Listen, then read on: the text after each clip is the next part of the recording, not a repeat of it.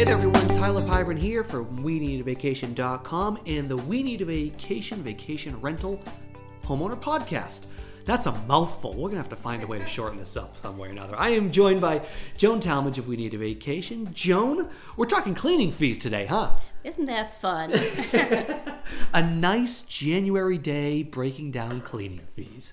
Nothing like it. But actually, it is an interesting subject. It's something that comes up a lot. I know at our homeowner forums.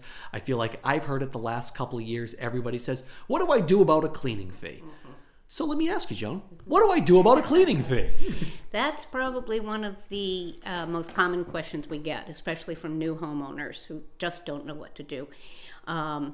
First of all, be sure you have cleaners, professional cleaners, or you do it yourself in such a way that it looks like it's been professionally cleaned after you're done. That being said, there are two main ways in which most homeowners handle cleaning fees. The first is they charge an extra fee.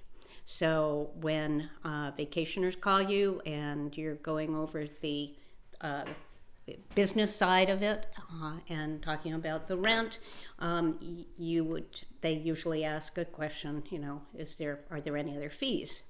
So if you charge an extra cleaning fee, which you're perfectly in your right to do, many times you can recoup the cost. I mean, cleaning is not inexpensive. It can be quite expensive. Well, yeah, and especially take it over the course of a summer. If you say 10 weeks that you're booked and you're charging $200 each clean, that adds up very quickly. Does. Cleaning companies are hard to come by. People are very possessive. They don't even want to tell the name of their cleaner sometimes because it's like babysitters when you have young children.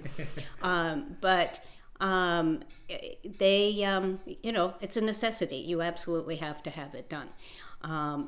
That being said, the downside for charging an extra fee is that vacationers are more likely to just leave the place kind of a mess because they feel like this is, I'm paying for this. I'm paying extra for cleaning. So it kind of relieves them of the responsibility of leaving it really neat and tidy. Doesn't have to be sterilized or anything like that, but they have more of an incentive, I think, when they know that, they're not paying an extra cleaning fee. So that's one of the drawbacks. They just feel like they don't need to lift a finger. I'm paying for this, so I'm going to get my money's worth, The alternative is to include, and this is what many homeowners do, they include the cost of the cleaning with the rent.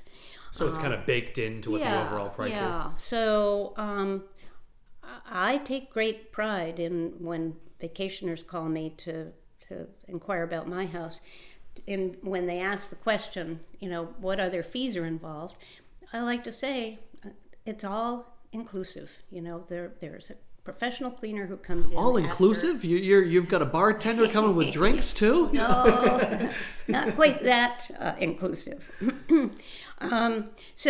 This is it provides an extra incentive, I think, for them to leave it neat and clean.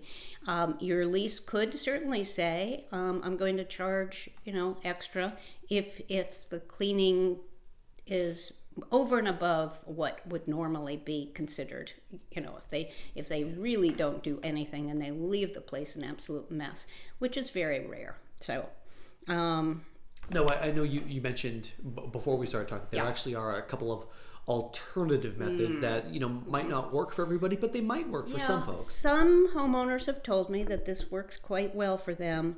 They give their renters a choice: either leave it clean or pay me a cleaning fee up front and we'll have it cleaned for you. That kind of leaves it open for, That's ambiguity. Pretty discretionary, right? Yeah. And if it can leave a sour note with the vacationer if after they leave, they think that they've cleaned it sufficiently, and then they get notification that, well, the cleaner said it wasn't clean, so we're going to charge you. I would think that would be difficult and a little bit messy at times. But some people have said, I've used it and I've never had a problem. So, that's fine. But it does leave it open for interpretation. Who decides how clean it was left and whether you need to pay that fee? I was going to say there's a big gray area right there, and where things different fall in there. It's cleaner, so to speak, if you can just, say, yes, it's included in the rent, or it's extra, and this is how much extra it is. It's just black and white. Yeah. So. And again, this goes back to kind of to wrap this up. Mm-hmm. There's no right or wrong way to do it, right? It's kind of to the way you feel more comfortable, right? Mm-hmm. Right.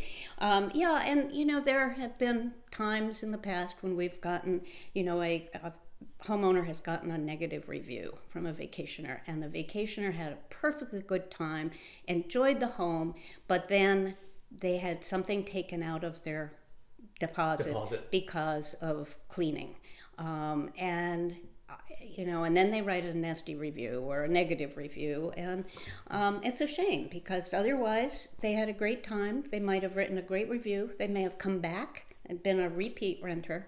So I think if you can avoid situations like that, do, because you're likely to end up happier, and with happier vacationers too. Awesome. Very cool. All right. She is Joan Talmadge. Joan, thank you so much as always.